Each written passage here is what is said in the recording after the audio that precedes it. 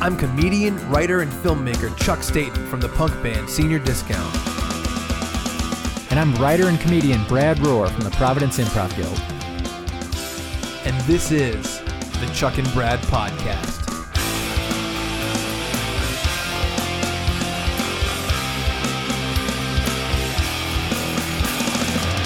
Hello and welcome to episode 469 of the Chuck and Brad Podcast. I'm Chuck. I'm Brad. How you doing, Brad? I'm all right. It's an update. How are you? I think it's an update for me, too. I'm glad to hear it. And I think that's because we have a really fun guest on the podcast. This is a guest that we've never had on before. We know each other a little bit. Brendan Kirby from the Rhode show is here. Thank you. Please hold your applause, boys. There'll be plenty of time for that when I'm being kicked out of this. What is this?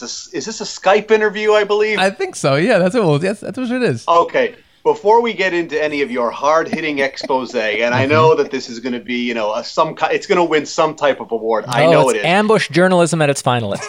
Exactly. But before we get to that, I just want to say the pressure is on me because to fill the millions, the legions of your fans in. Today's date, may I say the date? Yes, please. Okay. It's May 53rd. No, it's May 26th. 2020. So let me refresh everyone's memory, your collective memories.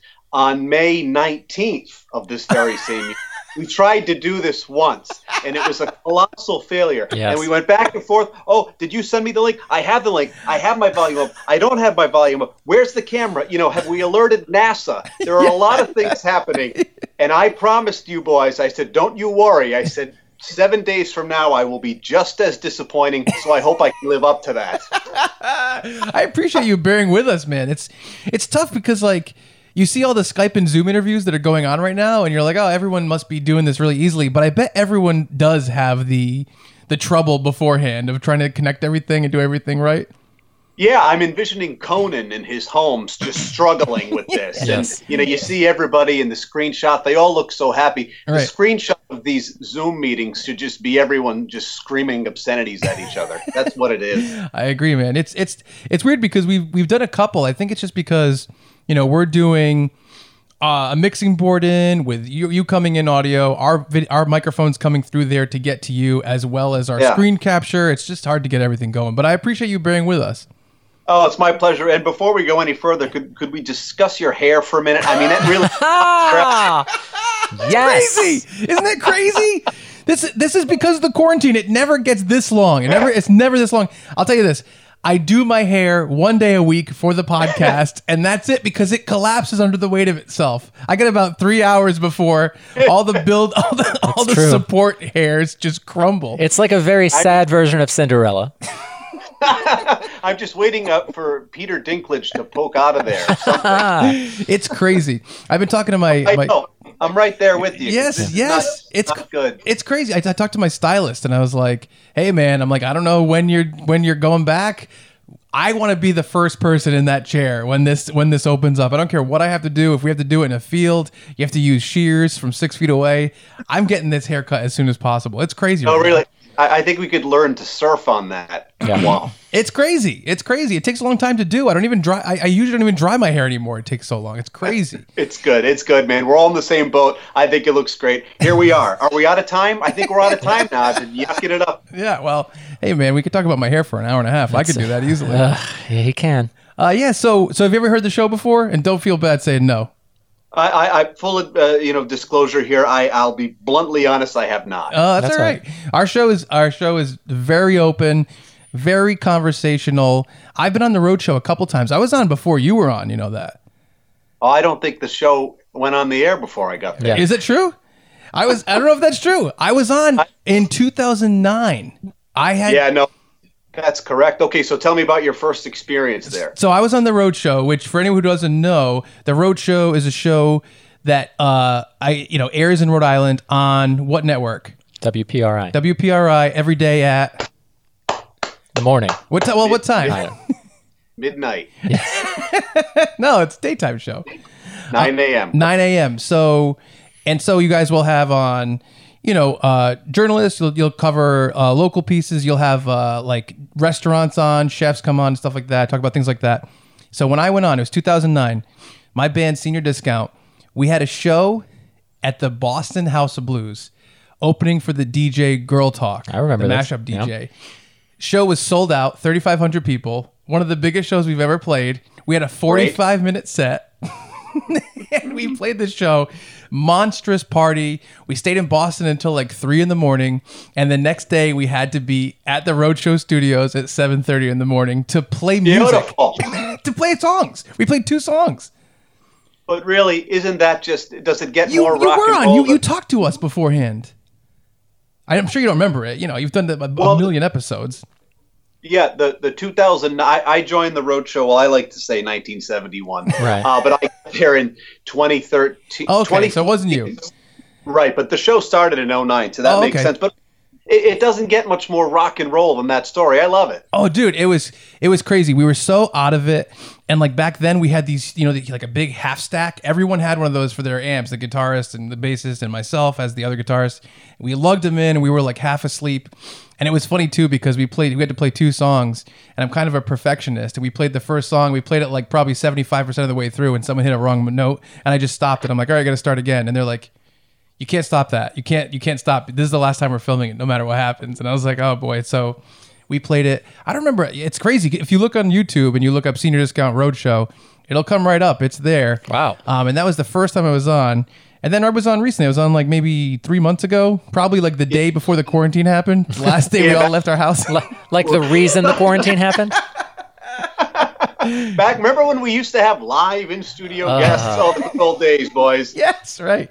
Well, this is exciting for me because, the Roadshow weekdays at 9 and WPRI 12. Yes. This is one of these rare occurrences where I have the opportunity to let down 2 different audiences in the same day, the Roadshow and yours. So this is fantastic.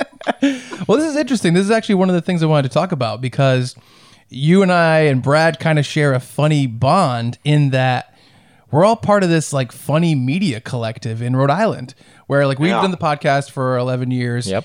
Now I write for Motif and Providence Monthly and the Bay Magazine. Kind of from that, you're one of the hosts of the Roadshow. And here's a funny thing that I think probably a lot of us share and none of us talk about. Do you ever feel like a complete imposter? Oh, every day someone's going to find me. Yes. Yeah. I love it. All the time, right? Well, yeah. First of all, I have my collective funny media membership card. Did you guys renew? I'll start it. I thought it was BS that they jacked up the dues this year, but I know. Come on. The big summer picnic isn't even going to happen. So how am I going to win the watermelon toss? You would lose. I heard you've been practicing. I have all year. It is funny though. There's just like this weird collective of like a pretty limited number of publications and online video stuff like the Roadshow, like podcast things, and it's a funny group. To me, it's remarkable because I'll tell the story and until we need to put rosin on my tongue until I can barely speak anymore, which we've had to do many times in the middle of the Roadshow. It's very awkward. Will has a little packet and comes over. But I got started doing public access. I had this late night comedy talk show. I wanted to, be the next Conan or Letterman. Ever. So I did that show for almost 9 years, and so I know what it's like to produce, write, host, your own thing. And it's unbelievable to me. I started that show in 2003. I was still a senior at Rhode Island College, and we did it till 2012. But to me, what's amazing is just how this whole the platform has completely changed. A total seismic shift in how you get your content out there. And a buddy of mine interviewed me for one of his media classes, and this was about 5 years ago now. Mm-hmm. And I could see it starting to. It had already started, but I could see it really starting to take hold. And I said, well, content will always be king, but these methods of how we consume it and get it. A lot of us, and we know that, but he was anxious to hear my opinion because he had never really thought of it that way. To him, the traditional media had always been radio, TV, print, whatever it is. Right. But now you guys have this. We can connect this way. You can get your article out there on Twitter, whatever it is. Mm-hmm. I'm huge in the MySpace community. Mm-hmm. But whatever it takes you got great HTML on your page. I'll say that. I'm glad it went through. Yes. But I was doing the public access thing, and I loved it because it was a way for me to get my, comedy out there. But at the same time, all jokes aside, I was I'd created this entity, and through that I was booking guests, I was, writing it, producing the segments, the bits, whatever, you name it, I was doing it, the post edit. I had a lot of help, of course, but through that experience came the Rhode Show, and I knew that someday I could do this, professionally. I never thought that I would be on, WPRI 12, because when I started that show, by the way, it was called Wicked Late with Brendan Kirby. Thank you for remembering, everyone. Please, I know. I mean, in 2003, there was no Rhode Show yet. So to me, the only, route was, okay, maybe I had interned for Letterman as well when I was in college, and I thought maybe I could be a writer for him, or like, I really enjoy writing comedy very much. And so I started using my material and doing it for my own show, but I didn't really know where I was going to end up. And then lo and behold, I didn't want to do the news. I'm not cut out for that. I'm not cut out, for weather. And I mean, I guess I could if I had to, but I was really hoping to find something. And the Rhode Show is very unique in that, yes, it is. No, it's not a comedy show per se. And I prove that every morning. But anyway, there is room for ad-libbing, all jokes aside, and there's room. Like you came on, Chuck, the Rhodey Roundup every Friday. Right. It's a controlled free-for-all in the sense that we're just talking about fun topics of the week. Now, certainly there is, I prefer, a type of humor that the kids may refer to as savage. And I can't really use all of my stuff in the morning, but I know how to amend my act, so to speak. And so I'm really grateful that the Rhode led from public access. In the middle, I moved to LA for a while just to try, but the Rhode led back to Rhode Island and the Rhode Show, and I'm very grateful for it. And I'm really just lucky that there is an outlet for me, and there is a place for me to do what I love. That's awesome. It's funny because that's kind of one of the things I've always believed in for creativity is that, like, even if you're like, man, I want to do something like this, basically you should just start and just do whatever you can, whatever you have control over, Correct. Many times, go ahead. Many times when colleges, against their better judgment, ask me to come in and speak to the kids, I'll say the same thing. So I've completely concurred. Like, if there's something you guys want to do, just go make it. Yeah. And if it's good enough, and if you stick with it, and now I go like this because everyone can have their own show, which is, I mean, I'm not sure how I feel about that overall, but at the same time, you know what? If you're doing quality work, the opportunity is there. Go for it, and you make a great point. I agree. Just go do it. Yeah, it's a funny thing because and I'm going to get back to you, but it's just interesting because, like, when we started, when we started the podcast, our podcast was essentially like, I have the band, Senior Discount. Brad had the improv group, which at the time was Sky Punch Improv, or was it the Bit Players? It was the Bit Players when we started. Yeah, and so we were like, you know what? We'll do this just so we can update people who care about these groups every week and say, we're going to be playing this show. The improv group's going to be doing this show. And then we'll talk about whatever we want. But we did it for so long and we kept having guests on that it became a little bit more like sharp. And we figured out how to do the show. We figured out how to keep it going. And it started my relationship with Motif. And that went into my relationship with Providence Monthly. And it wasn't even really intentional. It was just like, we just did this kind of in this direction. And the more you do something, kind of the tighter it gets, the better you get at doing it. And that kind of, I guess, stick-to-itiveness, along with doing something good, is just going to get you some traction. Yeah. It's a weird thing. Definitely. Yeah. Yeah. I just felt like that's a great point. So I felt, when the Rhode Show, they used to look for a new host every year. They'd have an open audition. Oh, yeah, I remember that. Yeah, so I was toiling away in obscurity in Los Angeles, just, I had a blast. I was there for like a year and a half. I had some friends that worked in the business, and I worked behind the scenes. I had ended Wicked Late and then just said, well, let me try something else. Nothing was really happening here. Right. And then I missed home. I was there for like a year and a half, and I just threw an audition video together, and I sent it into them. And to me, like, I had been off Wicked Late for about, like I said, a year and a half because I abruptly moved right out there. Yeah. But I had been doing television, even though it was on public access. I knew what I was doing. So when it's almost like the red carpet was rolled out. I mean, I don't want to say I was overconfident or that I was cocky, but I was just very confident that I'm ready to do this. It's been long enough. I was really down on my luck. I had nothing going on. And I thought, am I ever going to get a chance to, host a show? Now, granted, this was 2013, so things have changed even more since then, as you guys even know. Yeah. But my point is, as I'm clumsily trying to make here, I was ready for the opportunity because I had done all those episodes of Wicked Late, and I had interviewed the Rhode show host. I mean, I knew everybody and knew what to do, and they knew that I knew by that point. It's not like I was just, some 19-year-old who was just, clueless or whatever. Yeah, that's amazing. I actually want to be a little bit more thorough with this, right? Because this is an interesting story. Yeah. So let's go back. So where did you go to college?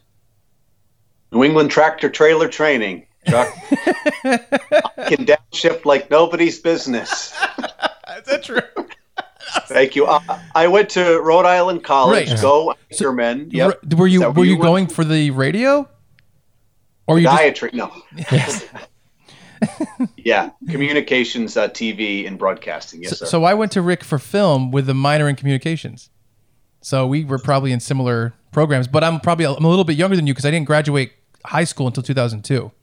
Well, I'm 59, so how old are you? You wear it well. You wear it well, Brendan. Well, I also didn't have good enough grades to get into Rick, so they made me go to CCRI for a year, and they were like, if you could be at CCRI for a year, yeah, you come to Rick, and so that's what I did. And, you know what? First class education. My family, my parents both worked in education. Yeah. My brother went there. I loved Rick, and I'm still involved whenever I can go back and do something. They don't really want me, but I show up anyway, and I'm happy to do it. Yeah, I was probably there from 2004 until about 2000, 8-ish, 9-ish, 10-ish. Here's because I have your transcripts right here. There was one film class that was towards the end of the film program, and they only offered it every fall. And so one spring, I only had that class left, and I was like, all right, I'm going to sign up for this class next fall. And they're like, the class is full. And I was like, well, it's my last class. What do I do? And they said, you wait a year and a half, and you take the class the following fall.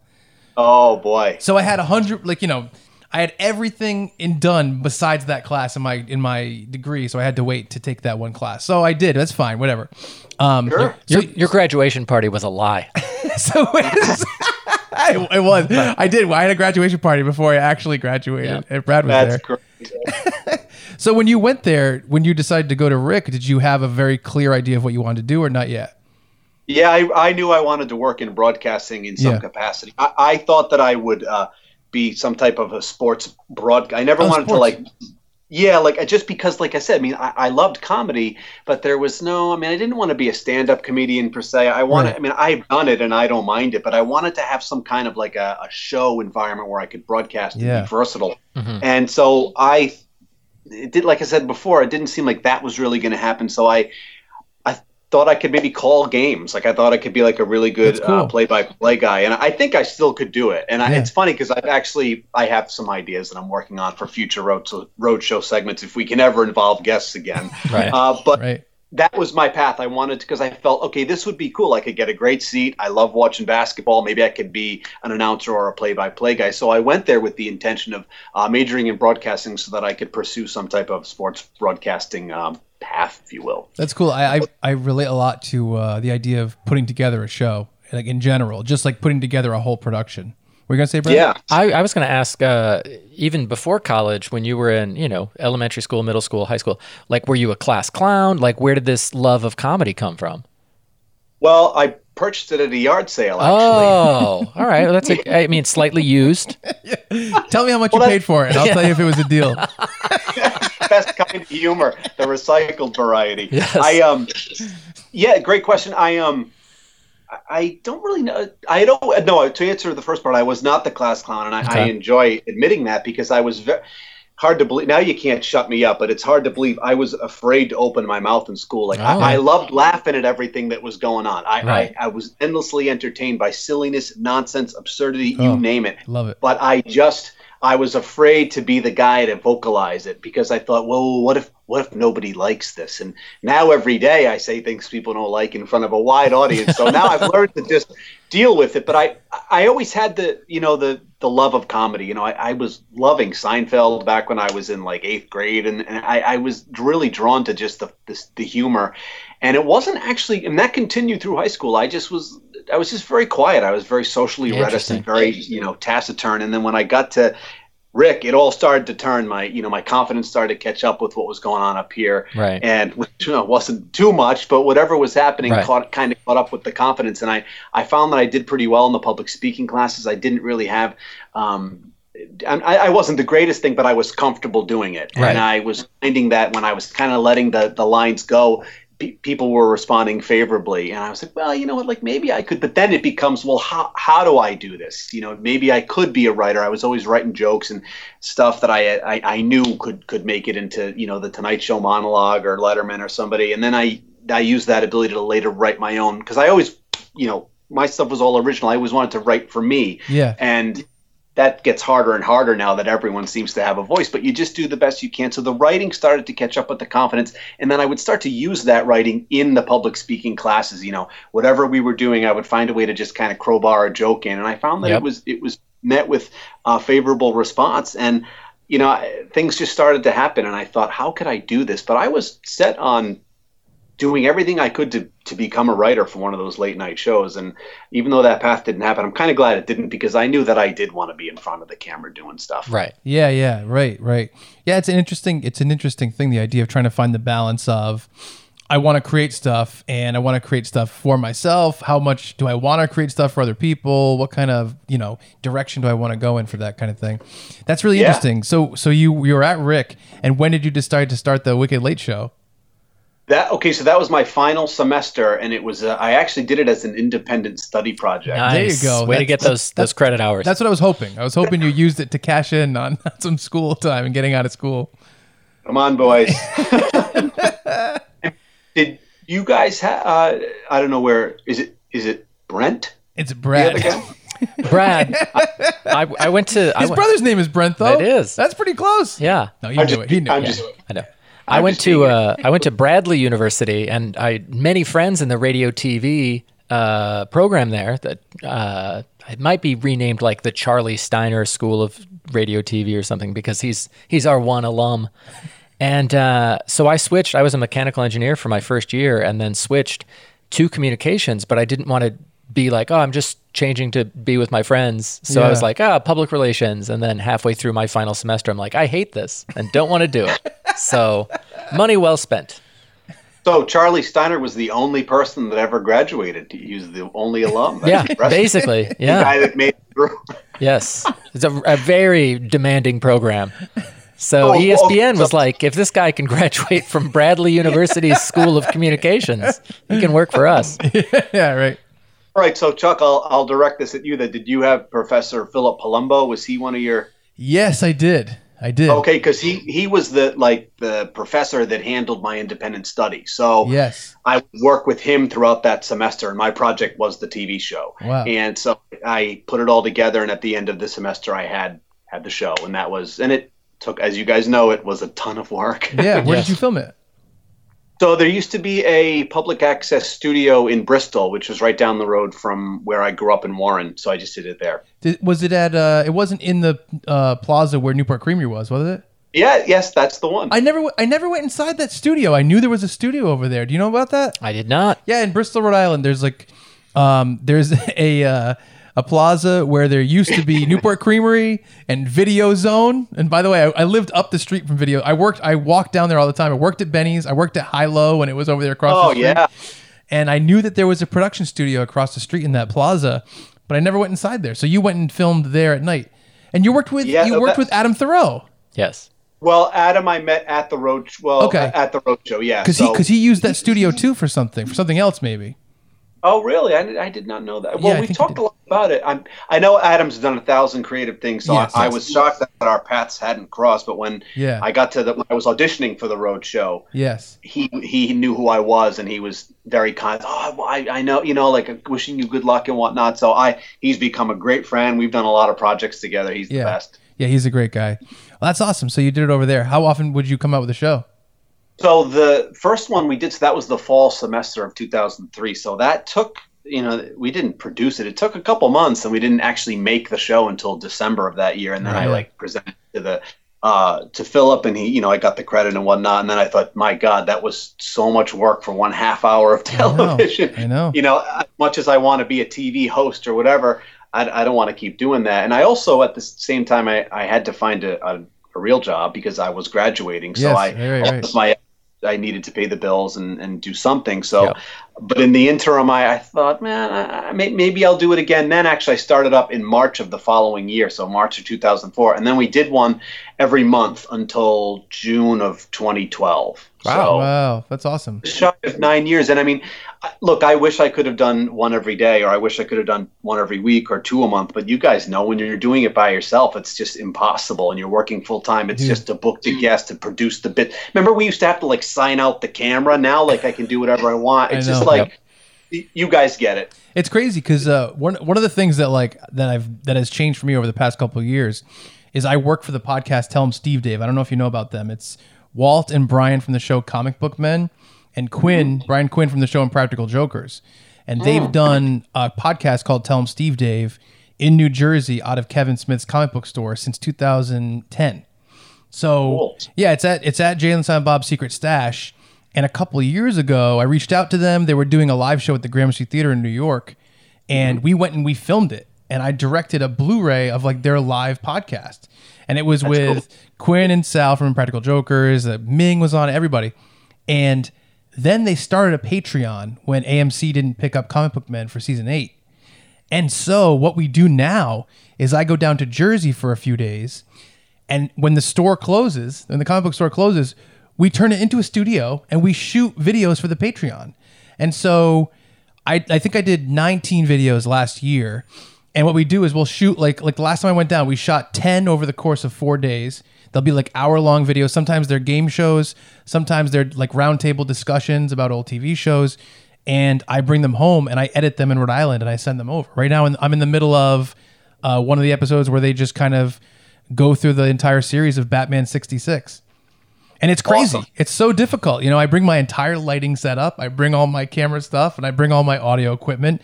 And the store closes at 6. We start setting up at 5. And by like 6:37, we're ready to go. And we film until like 1 a.m. It's crazy. It's difficult. Yeah, I was going to ask about how long does that take to film it? So we're used to, now since we're used to the setup, because we shoot with a lot of green screens if we're doing certain things. And we're used to it. We're used to the lights. We're used to the cameras. So we can kind of set it up faster and faster. But basically, sometimes we'll shoot one where it's me running 2 cameras and live mixing the audio at the same time. And then, then I'll take all the files home. And, we do have an audio guy who lives in Ireland. I send him the audio and he kind of finalizes that. But then each video probably takes like between like 27 and 35 hours to edit. Each individual one. So if we shoot 10 in a weekend, and the only reason we could shoot 10 is because we'll shoot them in a row. So we'll do a setup one night, we'll shoot 3 in a row, breakdown, store opens the next day, set up, shoot, breakdown, same thing. But yeah, then each one will take about around 30 hours to edit each one. Wow. I mean, you couldn't find a domestic audio guy? This guy, Declan, he's done the audio for Mark Maron's podcast, Kevin Smith's Smodcast, so he's like a big audio guy. And so he started with them because a long time ago when they started this podcast, Tell 'em Steve Dave, it was kind of an offshoot of Smodcast, of Kevin Smith's podcast. So I think that they just said, we'll just do everything that Kevin, like everything he has access to, the same kind of recorders, microphones, audio people and stuff like that. And it did so well out of the gate. I think they got like 100,000 listeners immediately, that we just continued doing that. And then I became part of the crew and we have different other cameramen that help out in the area too. It's crazy, but I love the environment of let's figure out a show. Here's this idea. Here's this obstacle. How do we connect this to this? Can we make this concept make sense in the context of the show that we're doing? Because that stuff is tough. That stuff is really tough. Yeah. It is, but that is the reward. How are we going to produce this, get it out there, and make some work that we're proud of? And it seems like you're doing that. That's fantastic. Yeah, man, you too. Same thing. And it's funny because I think that you can't really get into the meat of that until you're just doing it. Until you're just pushed in front of the bus and being like, all right, get a good thing done, get a whole thing done. It's crazy. And then the other end of that is, and I'm sure you guys deal with this. I mean, you hold yourselves to a high standard, it's like. I know. I mean, I could throw this out there, but I want to, and then that leads to other roadblocks. But then when it's done and you complete it and it's just to your liking and exactly it's out there, I mean, you can be more proud of it, even though I'm sure you guys second guess yourselves the same way I do. That's just part of it. Yeah, it's tough. I mean, we've been, because of the quarantine. Jim from RI Food Fights was like, hey, we have this big social media presence. Do you guys want to start filming your podcasts for the RI Food Fights audience and posting it on our Facebook and our Instagram every week? And we're like, yeah, let's do it. And it probably took like 4 weeks of trying different ways of doing it before we're like, well, this is the best way to do the lights, and this is the best way to utilize the cameras, and this is the best way to edit this and present this, where it doesn't just seem like it's thrown together. Everything is high quality and clear, and your not your message, but your idea is clear and your concept is clear, and it can get to new people and be accepted as what you want it to be accepted as. It's tough. It's really tough. Oh, for sure. Absolutely. Yeah. So it's a weird thing. So you were doing the show, and what was your day job during the time?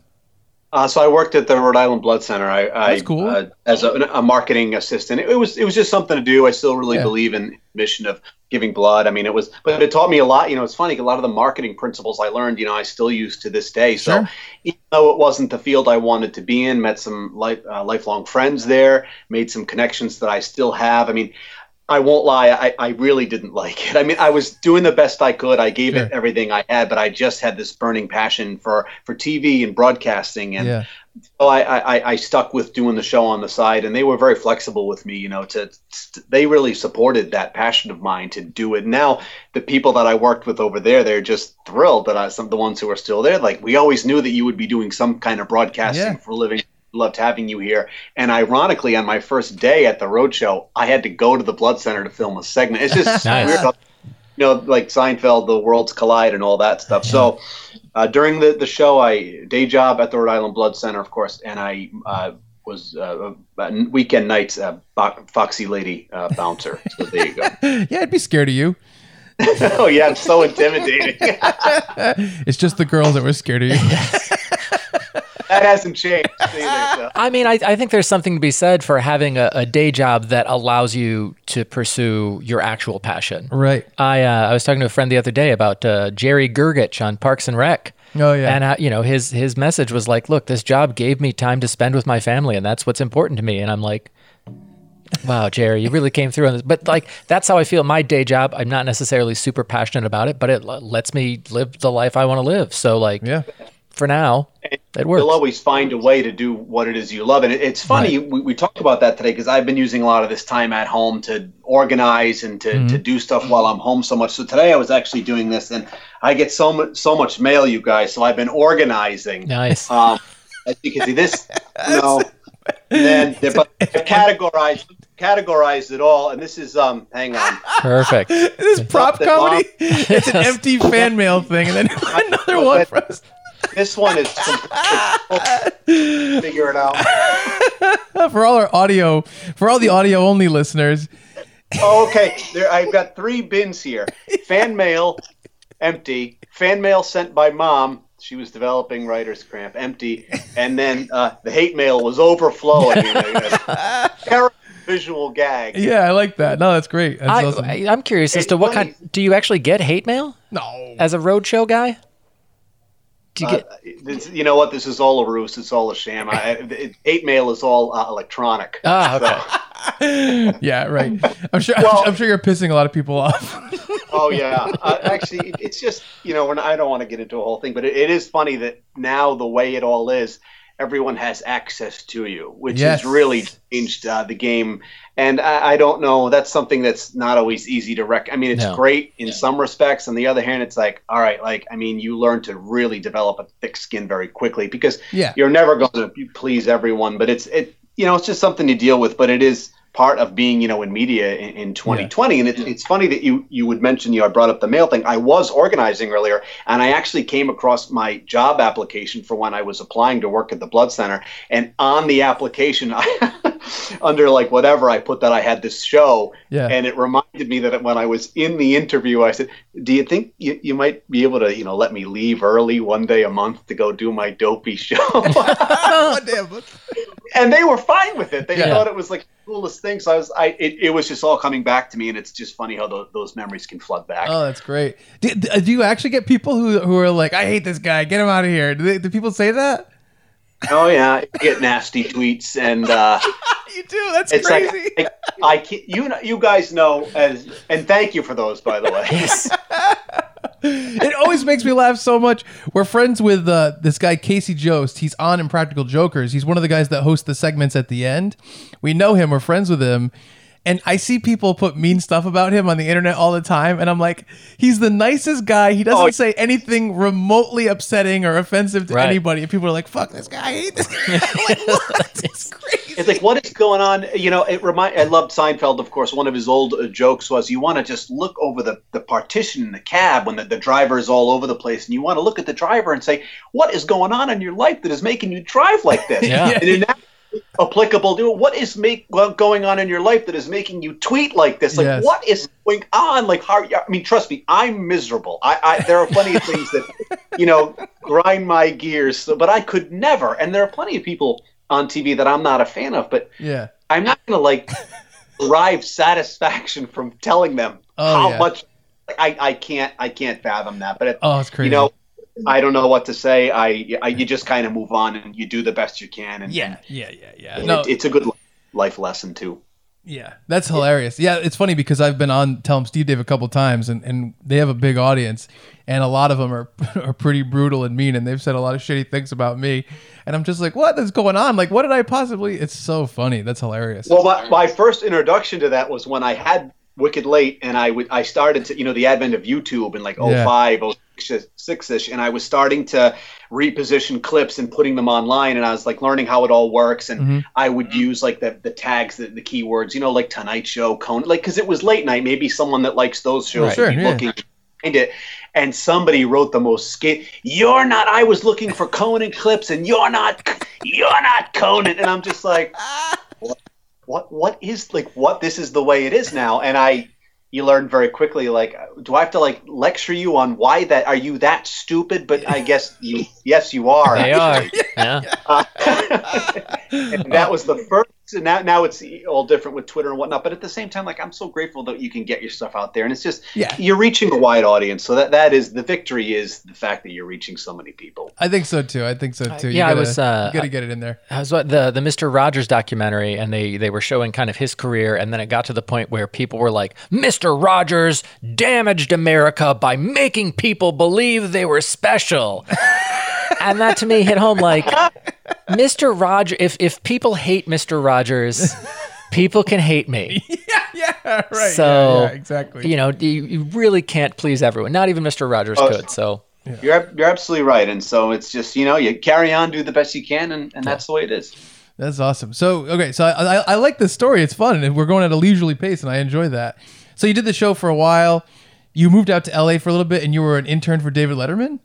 No, so Letterman was preceded my. I was going to say, was he in New York at that time? yes. Yeah, it must have been. He was always in New York. So that's what I was going to say. Yeah.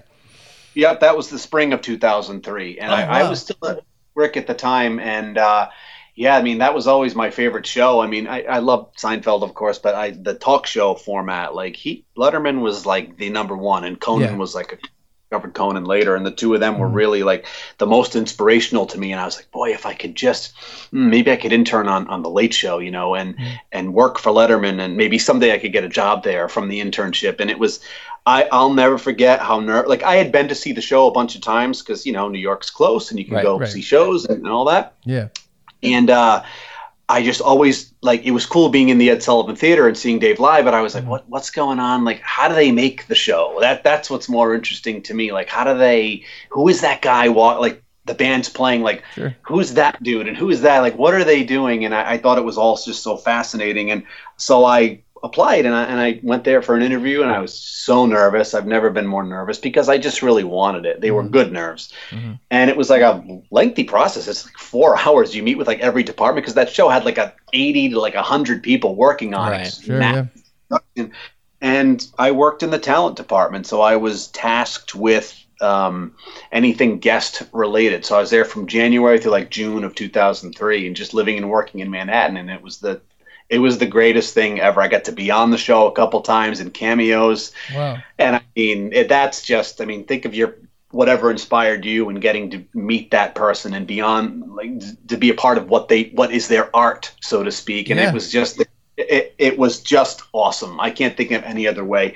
So I was when he left the air, the nightly air, but it's just over 5 years ago now, which seems impossible. Like that was like a tough one for me because, that's like the first thing that like is not there anymore from when you were a kid. And it was just, to me, a reflection of just how time passes, not to get all, maudlin here or melancholic, but it was to me a reminder of just, hey, time passes, things change. And that was the first real one other than like, obviously Seinfeld had left the air, but those daily shows that I loved so much, Dave was like the first one to leave. And so that was a big moment for me in my life. And I was always just very proud of the fact that what I learned at that show, I took all the things I learned being there and, how do they put this together? And then I applied it to my public access show. And obviously it wasn't as big, but I took little things. Okay, that's how you book this. This is how you work off a guest here or get them. I don't know. I just took the principles, and then to have it lead to my job now as, a talk show host or co-host is really a full circle thing for me, and it's something I'm very proud of. Yeah, that's awesome. Where did you live? That's what I want to know, because that's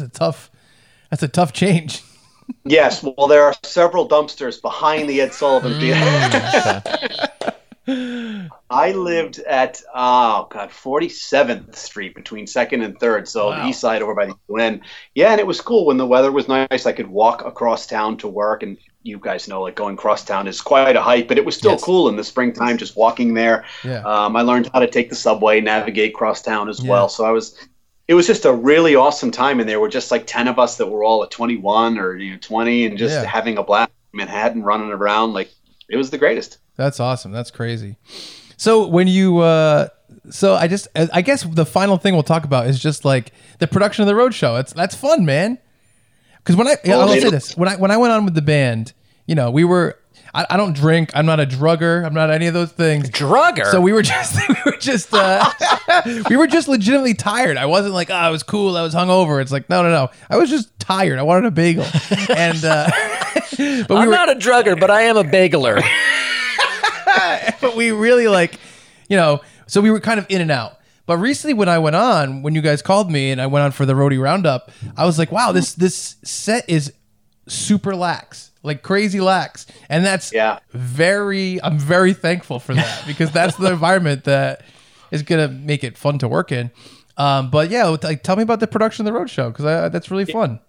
Well, right now we're in this unusual spot where, we're on still broadcasting, which is great, but it's a half an hour right now as of our recording here, just from 9 to 30, because we're not welcoming in guests.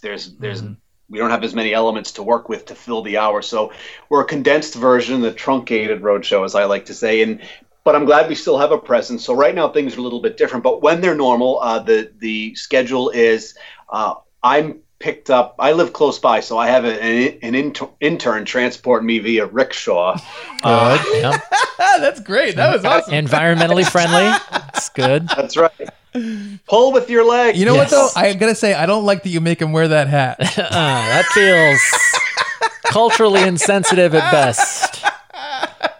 And it's weird because it's a French guy. Yes. So, first of all, it's a she. Oh, man.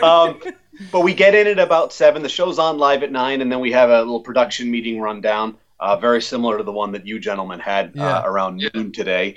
And we go over what's going to happen that day, and we go over the guests and everything that's happening, and then that ends at about like 7:15, and then we come up with a buzz topic in the middle of the show. We have the Road Show Buzz, which is like a lighthearted conversation segment where the hosts just talk about whatever is going on and like something lighthearted. And once we come up with that, then it's just like kind of all hands on deck. I mean, I really need a team to help put this together. Yeah, the haircut. But it does take some time to, fix myself and pull it together, whatever it is that I have. Yeah. And but other than that, like we're monitoring social media, because we put the buzz topic out on Facebook, and you can follow us at the Road Show, and we go live every morning. Lately, we've been doing it at about 7:45, the buzz topic, and the people chime in with their thoughts. And so I'm responsible for putting those comments in, make sure they go out, and I read them in the middle of the show. I also do a segment at the top of the show. When I first started working there, it was called Trending, but it's kind of morphed into something different where I kind of, and I like this, I have some creative space at the top. It starts with Will Gilbert and Michaela Johnson, and then they kick it over to me, and I comment on something in the news, or I have what I like to call the Kirby quiz, spelled KWIZ. Of course, oh, yes. oh, yeah. Adorable. Stop it, Brendan. Oh, with the cake. Or like if it's national, like Pencil Day or something like that. Like something light that I can kind of play off of and that Will and Michaela can play off of as well. Or if it's a piece of material that I've produced or created because it is national, whatever it is, I have like a segment there. Or sometimes it's just me commenting on a video. So the time before the show is used to get that ready. And that's about it. And then we're over at 10, we're on for the hour, and we distribute the segments between the three of us. And then when it's over, the rickshaw comes back around. Y'all stand on each other's shoulders. Yeah, actually, it's nice because we're usually going out somewhere to shoot a segment for an upcoming show, or we are recording things in the studio, doing a pre-tape that's going to air the next day or the next week or something. So, and we're usually done by about 2:30, or if we're not going out anywhere to shoot anything, or we're not doing an interview in the studio, we'll be writing the segment, working with the editor to get whatever it is that we shot down to like 2.5, 3 minutes, so it's airable, like you guys know. And so it's fun. I love it. I always wanted to be a part of a daily talk show that provided some form of entertainment, and it's just great. And people like you come in, like we meet so many of broadcasting brethren, if you will. Yeah. I mean, even the awesome. we went on. It was Nick, the owner of Avenue N. Yep. Yeah, that was, and I was like, oh man, this guy's such a good guy. It's funny. It was really strange when I went on recently. I was on the Rhode Roundup.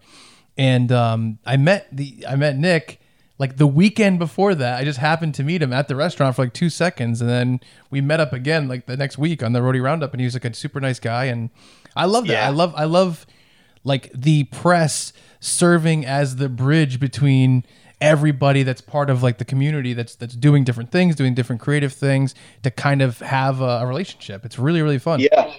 And that's kind of been the it's all sad what's going on right now, but the fact that we can't welcome everybody in right now, and I'm very proud of the fact that the Roadshow is really kind of like the hub for restaurants and businesses, and they come in and we share your message and you share it with us, and then it gets out there, and your success is our success, and I really believe in that. And if we can entertain and also inform, it's going to build your business and everything. So the fact that we're not welcoming everybody in is sad, but it's also scary for these businesses because that's their lifeblood, the community and whatnot. Right. So hopefully we can get back as soon as possible and to what it is we do, because I don't like the half-hour show. I do prefer the hour. It gives us more breathing room. There's more to do. And there's not as much energy in the room because only 2 people are hosting the show per day right now. So because we're limiting the people in studio, which we have to do. So you don't have that real we love making fun of each other, Will, Michaela, and I we love teasing, and this something happened off camera and off mic, and I'll make a reference to it, and then that's something throughout the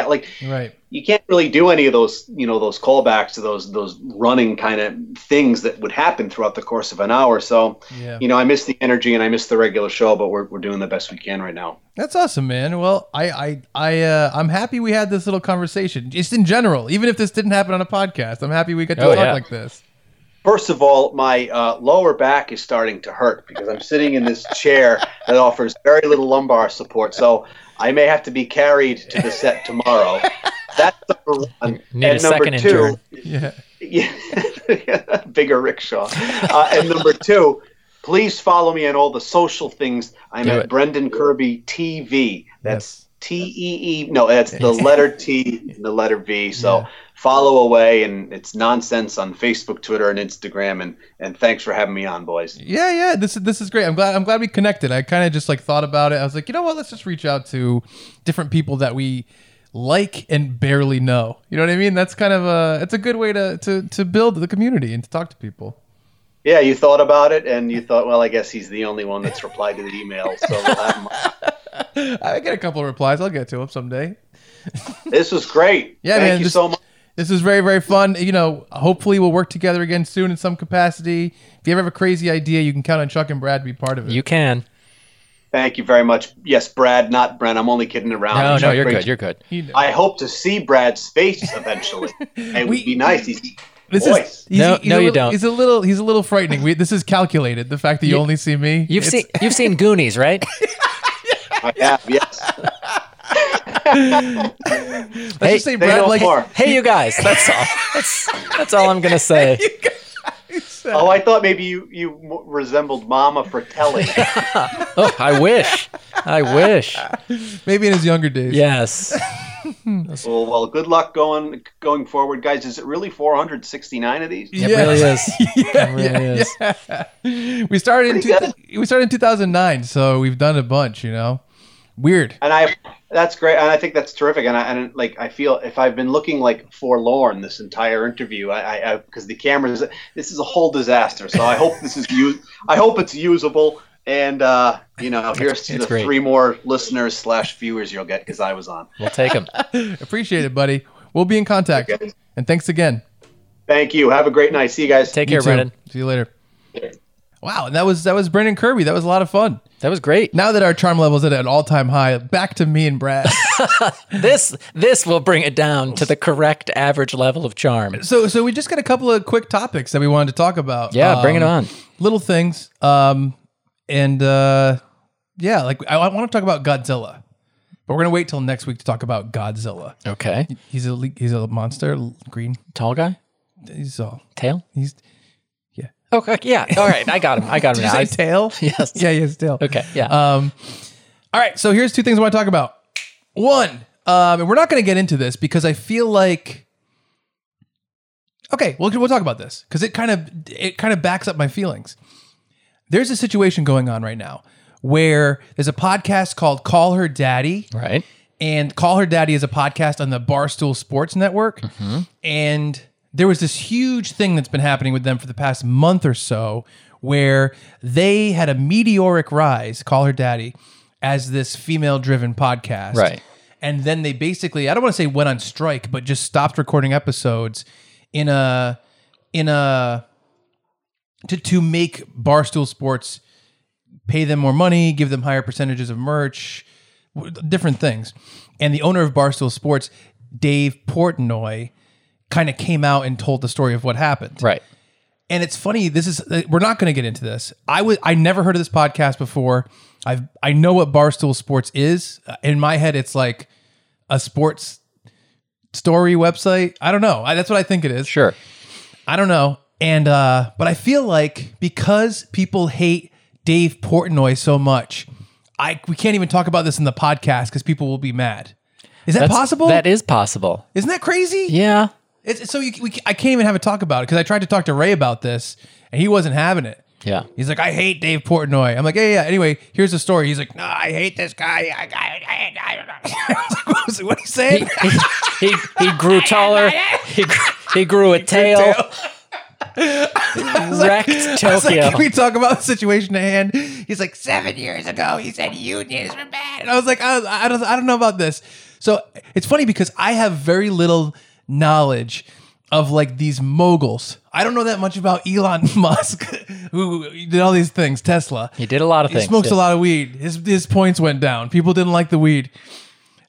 Dave Portnoy, he has a Barstool Sports website, and there's sports, and there's podcasts, and he doesn't like unions, and he's bad. Then there's keep going. I want to hear your mogul list. Well, this is fascinating. These are people that are behind something. What about Murdoch? How about this? Rupert Murdoch. Bill Gates. Yep. He's probably a terrible piece of shit. Steve Jobs. Is he terrible? No, Bill Gates is like I thought people hate Bill Gates. Yeah, people hate Bill Gates. Why? He's a mogul. Because he's wealthy. That's it. Steve Jobs, a piece of shit, right? Steve Jobs, big piece of shit. All right. Bill Gates is like, hey, other billionaires, let's give away most of our money. Let's fund AIDS reseach. That's what I thought. Right. For me, everybody's a great guy. That's what I think about every single person that's ever walked the face of the earth. Not how I feel, except for Godzilla. Yes. Steve Jobs was acerbic. He was very difficult to deal with, very blunt. And people didn't like that. I don't know who runs Vice. The owner of Bill Vice. Vice. The owner of Vice. Edelweiss. Which I think of as like a woke company exposing things. Yep. He's like a Ku Klux Klan member. Wow, I didn't know that. That might be wrong. I swear to God, he's allegedly some kind of a racist. Someone told me Vice owner, white, supremacist. Let's see what comes up. This is real time, folks. Gavin McInnes, Proud Boys. He's part of the Proud Boys founder. How he went from hipster, Brooklyn hipster to blah blah blah. See? Okay, yeah, that's Proud not Boys. good. That's a white supremacist group. Yes, That's they bad are. news. Everyone's so bad. Everyone does bad things. Right.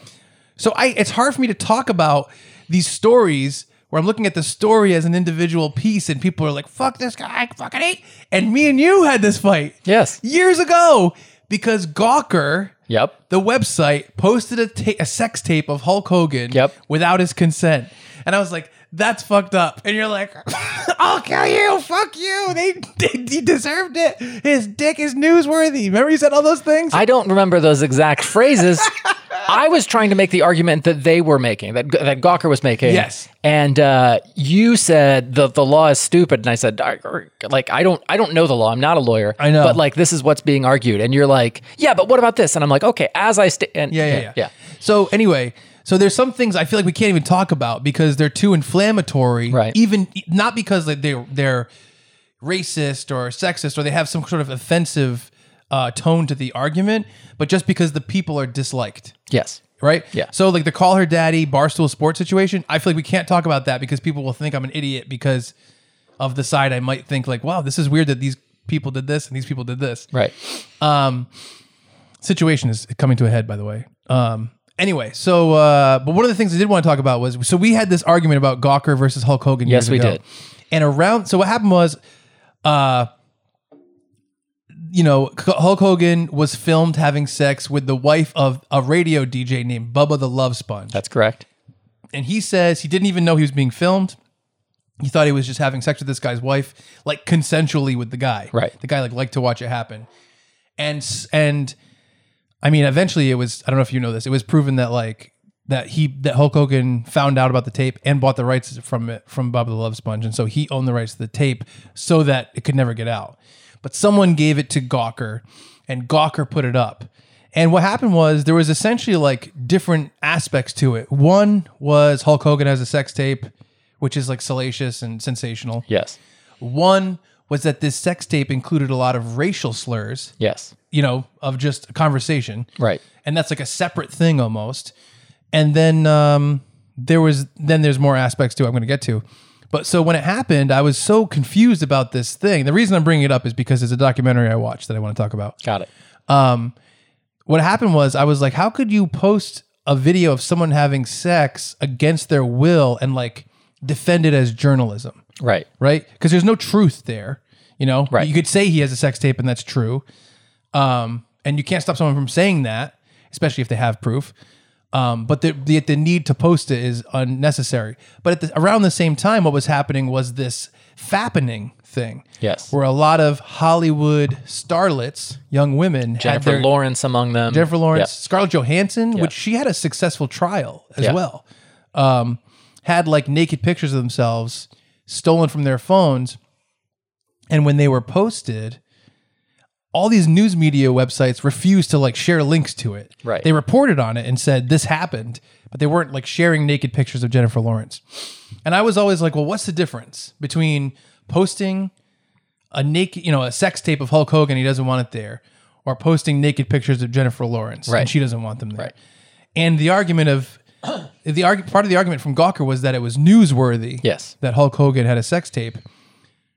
But my thought was like, well, why would it not be newsworthy that Jennifer Lawrence has naked pictures? If the other ones know they were newsworthy. Right. Hulk Hogan's peak of fame was probably 25 years before this happened. Right. Jennifer Lawrence's peak is like at that point in time. Right. And I think it's fucked up on both ends. I think anyone sharing the Hulk Hogan sex tape is fucked up. And I think anyone, putting the nudes out there of Jennifer Lawrence against her will is fucked up. Right. And we talked about it, and it was similar because you were like, well, I like Deadspin. and they're friends with Gawker, or they're part of Gawker. Part of Gawker. Like Kotaku, Yes. Gizmodo. Correct. What else? There's like 12. Jezebel. Yeah. Jalopnik. The Root.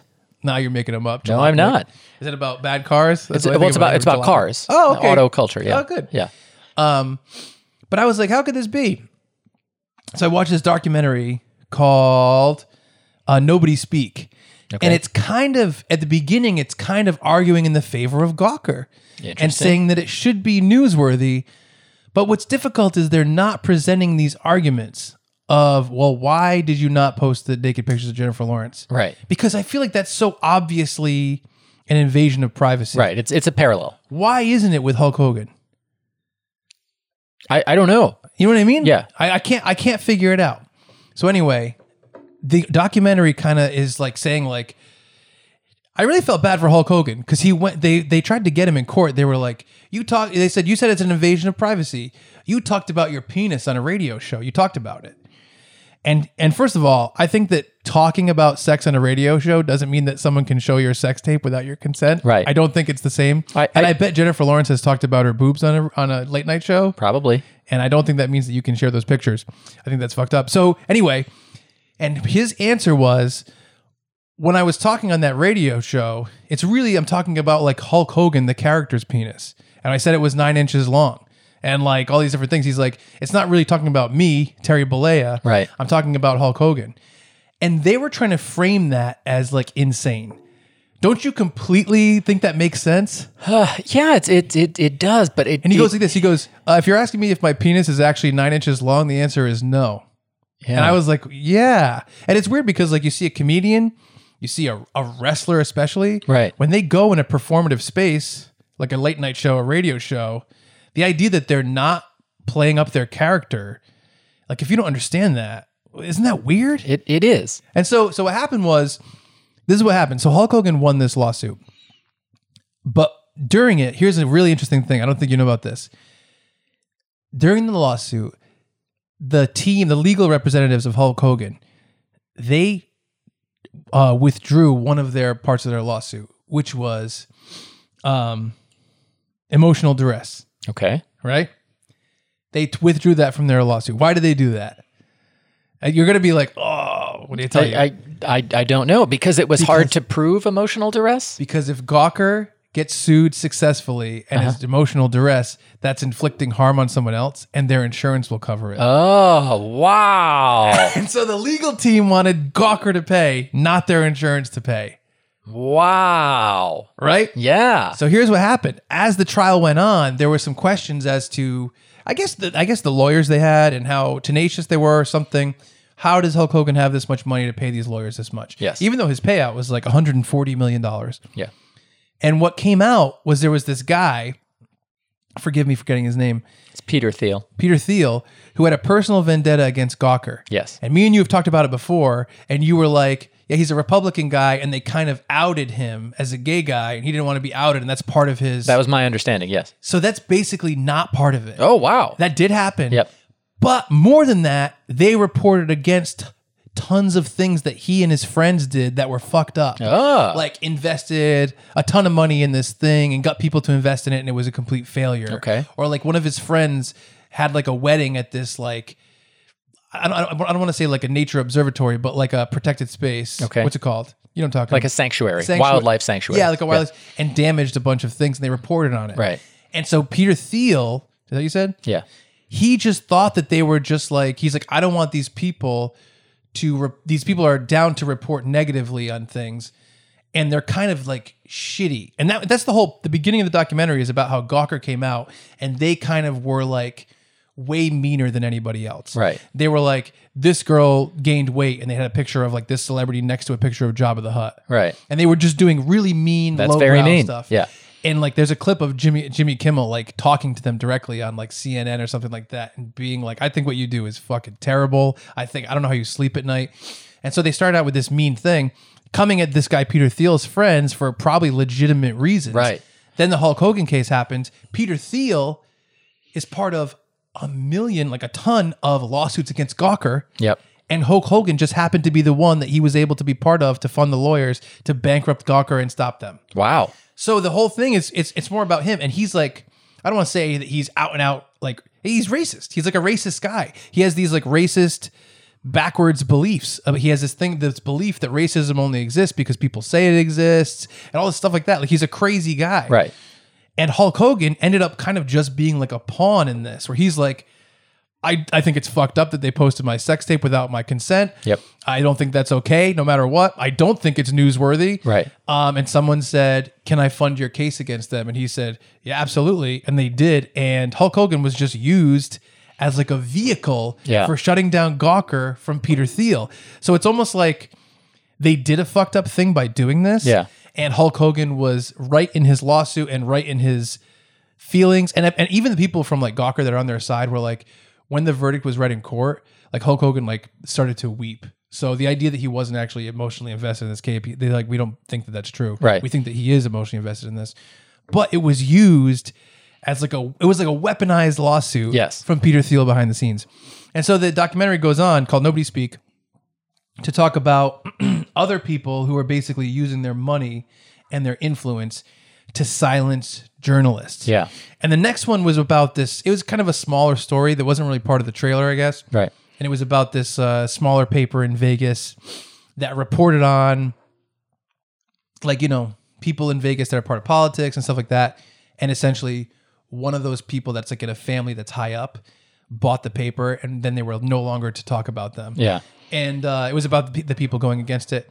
Excellent documentary. Really shined a lot of light on the Hulk Hogan Gawker case, which me and you have talked about for years. Yes, we to have. the point where you're like, I refuse to talk about it. That's where I'm at. And, let the dick be shown. let the newsworthy dick be shown. You got to clarify. And oh yeah, one of the things that the guy wrote, the Gawker article. Yes. They said, this is the best thing. They said, you said that Hulk Hogan having sex is newsworthy. He's like, yep. He goes, so what sex tape from any celebrity do you think would not be newsworthy? He goes, I guess if the celebrity was a child. And they said, well, what age? And he goes, under the age of 4. Yeah. He was very flippant. And he later said, he's like, I shouldn't have been so flippant. Well, he was flippant in the wrong scenario. Yes. Because it was in the deposition. Yes. And it was like crazy. They raked him over the coals for that. And rightfully so. Yeah. Oh, yeah. Well, then it's weird because we're also robbed of his real answer. Right. You know what I mean? Yeah. Because what is the answer to that? Yeah. Yeah, it really made, I gotta say, the intro of Gawker being like, we're dicks, ha ha ha, we're dicks. I'm just like, fuck these people. Yeah. And then, but then, it's the thing about the guy weaponizing it is really crazy because the stuff that they were writing about him and his friends and stuff like that, it seemed legitimate in terms of journalism. Right. It wasn't like a fat celebrity with a picture of Jabba the Hutt. Right. But he was kind of treating it like that. Yeah. But yeah, so it was great. Watch it. It's on Netflix. I feels like some Netflix documentaries are A+ documentaries. Yeah. But they're just not about things that are part of the culture currently. Right. So they don't get that much coverage. Yeah. I'll put it this way. Tiger King is sensational. Yes, it is. And crazy. And it's getting a lot of news. It's so kooky and crazy. But this thing is put together at least as well as Tiger King. Right. And it's excellent. And it's more about courtroom stuff and journalism stuff. Maybe it's a little bit drier. Yeah. But man, it was great. And the other thing I wanted to tell you about before we go is a new series on Netflix that just started. I barely saw anything about it. It's called Trial by Media. Okay. All I saw was the first episode. I'm going to watch more. They're standalone episodes. They're kind of about, I guess, court cases that have to do with the media. Okay. First one is the only one I watched. A guy. Okay, there's 3 people. I think it's Donna. Okay. Ooh, I don't want to get their names mixed up. You know what I mean? Donna, hold on. Lana. Donna, Scott, and Tom. Okay. So, man, I don't want to use the wrong names. Yes. Okay. Donna's a girl. Scott is a homosexual man. Okay. And John is just a guy. All right. Heterosexual? Just a heterosexual guy. Okay. And so Jenny Jones, which is a show I never really watched, but I know is kind of like syndicated. It's almost like Jerry Springer-y, Maury, whatever. Yeah. She said, we're going to have a show about secret crushes, right? They call this guy John. Right. They say, you're going to come on and talk, and you're going to find out a secret crush. He's like, okay. And they said, it could be a man or a woman. He said, okay. Came on the show. Sitting on the stage was Donna and Scott. Right. Scott tells him that he's like, I have a crush on you or whatever. Right. You know, Jenny Jones reveals it, whatever it is. And John is like, oh no. And he's smiling the whole time. And he's like, oh man. He's like, I'm completely heterosexual. Right. And Jenny Jones is like, oh, that's all right. She's like, it's a compliment. And before he came out, she said to Scott, like, oh yeah, like, what do you think about John?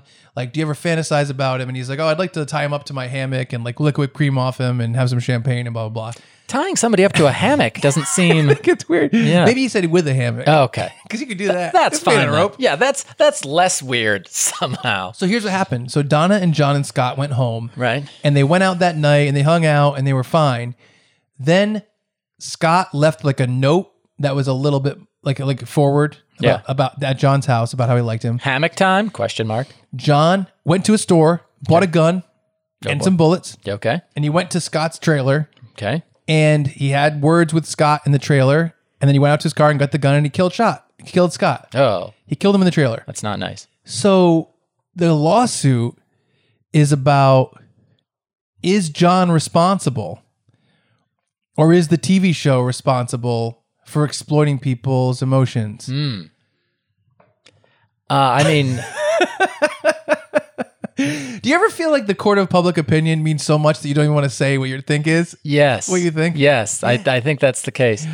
I think given the time frame, it's hard to argue that the TV show is at fault. Given like if it was on stage, then the TV show's at fault. First of all, for not screening for weapons, but the fact that he, Oh, if he killed him on stage. if he purchased a gun after the fact, Yes. seems like that's his choice. It's not Jenny Jones's choice. Well, they're saying basically, so it's really, really and I interesting. do think like shows like that can be exploitative.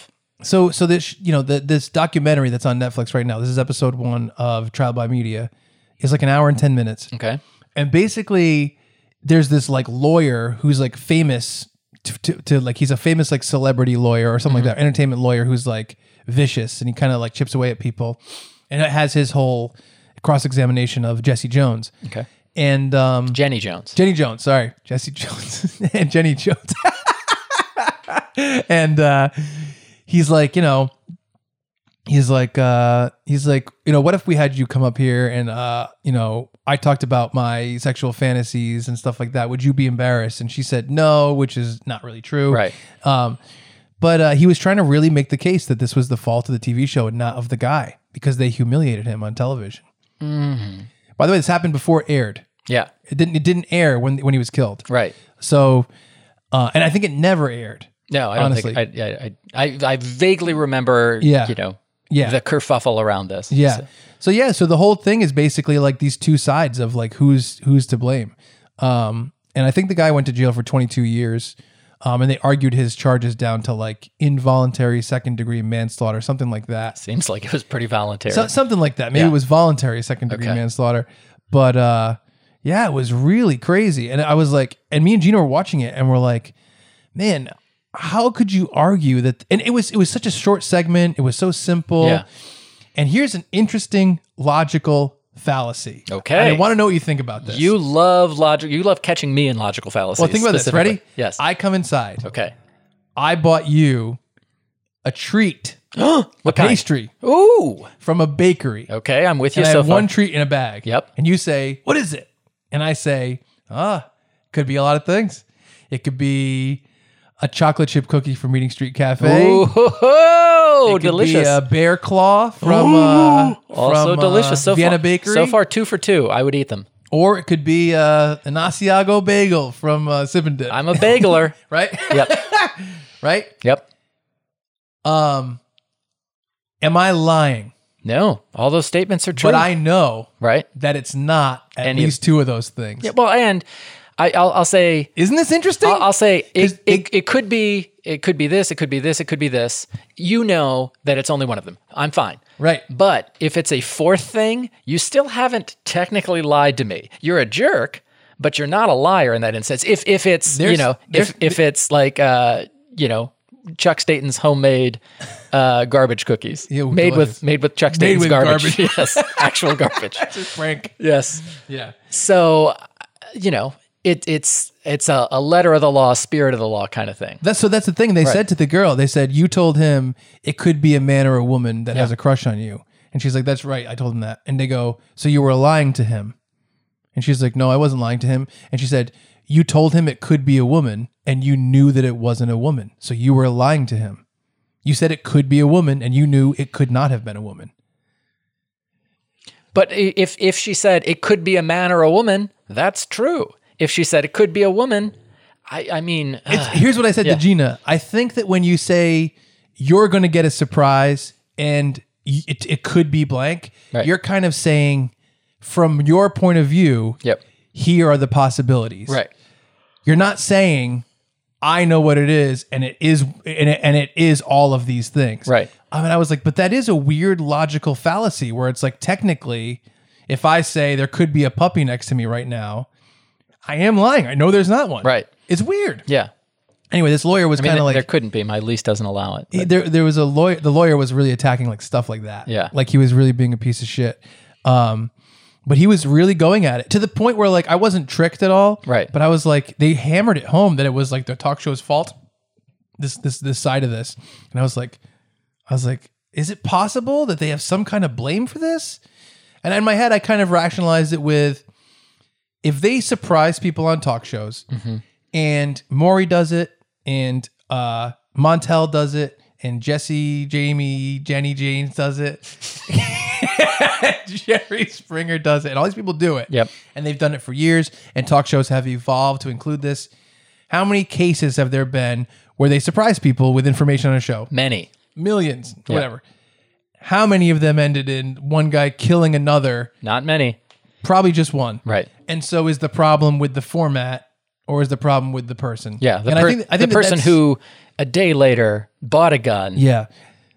And I also, I mean, I hate to do any victim blaming, but like also it happened after that more sensual note was left. Right. So isn't that part of this as well? Right. Because what if that didn't happen in between the show and the murder? Yeah. Because that's pushing it a little bit further. Right. It stops being a performance or on TV and starts being more personal and real. Anyway, but I was kind of like, man, I don't know how to feel about this because I'm not crazily in support of talk shows that are kind of like, we're going to surprise this person with this thing and see how they react. Right. I'm not like crazy like that. But at the same time, I think limiting that is damaging. And I think that you eventually get into Impractical Jokers territory. Yeah. Where it's like, what if, one of the challenges is that the guys have to kind of act a little bit, complimentary to a guy or something. Yeah. And he feels humiliated afterwards and he kills someone. Like, it's crazy to blame the format of the show on it. And I was telling Gina, I do think that not only, my argument about all the other shows that have done this, but also like television is the art of television, daytime television, talk shows, all that stuff is an evolving medium all the time. Right. And to kind of slowly evolve to this point and all of a sudden say, this was not okay. There should have been a line drawn, even though tons of shows have been doing it for years and it eventually got here. They should have known better. I think is not fair to put on them. Yeah. And I think eventually, I think what happened was the guy was found guilty, like I said. Yeah. Then there was a second lawsuit against the Jenny Jones show. Nice. And I think that the family of the victim won for like $25 million. Wow. And then they appealed it and the family lost and they never got paid for it. Yeah. But I mean, it's a sad story all around. Yeah. But isn't that crazy? It really is. Wow. And it's cool. I will say the documentary, very well produced. I like Judge Judy. I like sitting down and being like, this is right and this is wrong and blah, blah. Me and you like justice. We like figuring out who's right and who's wrong. We like the discussion aspect of it. So the show is really fun because it's essentially, it's kind of like McMillions. Okay. A little bit, yeah. But it's a condensed, instead of a 6-episode thing, it's 1 hour specific thing. Oh man, McMillions is so fucking awesome. It really is. Ray doesn't like McMillions that much? I did not. Ray is our buddy. He's a comedian who's not on the podcast all the time, but he's on often during the quarantine. Yeah. He hasn't been on the past couple episodes because he has shingles. Yep. Ray Harrington comedy. Does a lot of shingle comedy. Yeah. He showed me his new 5. Uh-huh. All shingles. Oh, boy. And I can't say it's relatable. Oh, no. That's too bad. He's trying. Yeah. He's trying. That's important. Yeah. I can't go anywhere. I wanted to do more shingle drills. We hope to have him back soon. All right. Ray Harrington's a great guy. You should follow him on whatever he's on. But yeah. Anyway, so I really like it. You should give it a shot. Trial by Media. I want to watch the rest of it with Jean, my girlfriend. But it was fun. Nice. All right, buddy. Well, that's pretty much it for this week. I mean, we had that great interview with Brendan Kirby. Oh, such a good guy. Appreciate him being on. Jim Nellis calling in. And then a little bit of talk about, all this media nonsense. Yeah. It's crazy. I don't know how people like you and Ray have this knowledge of these people. I don't know. You know who Dave Portnoy is. Ray knows all about the owner of Vice.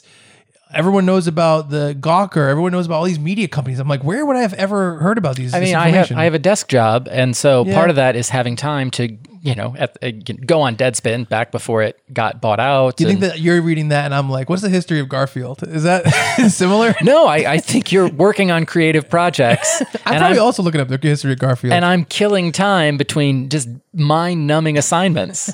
So, yeah, thank you, Chewbies out there. Yes. For watching and or listening. Yes. Thank you to everyone who joined us because you wanted to know more about Brendan Kirby. Yeah. And I hope everyone's doing all right. Yep. In this interesting time. Yeah, and if you want to follow me on social media, Instagram and Twitter, I'm Discount Chuck, and Brad is on Twitter and Instagram as Brad Rohr, BradRohrer. Thank you. That's his name. It is. We had a good time. That was fun. Yeah, it was great. If you have questions, comments, concerns, or otherwise, send us an email, chuckandbrad@gmail.com, or find the email link through chuckandbradpodcast.com. That's right. That's all I've got. That's all I got. Deuces.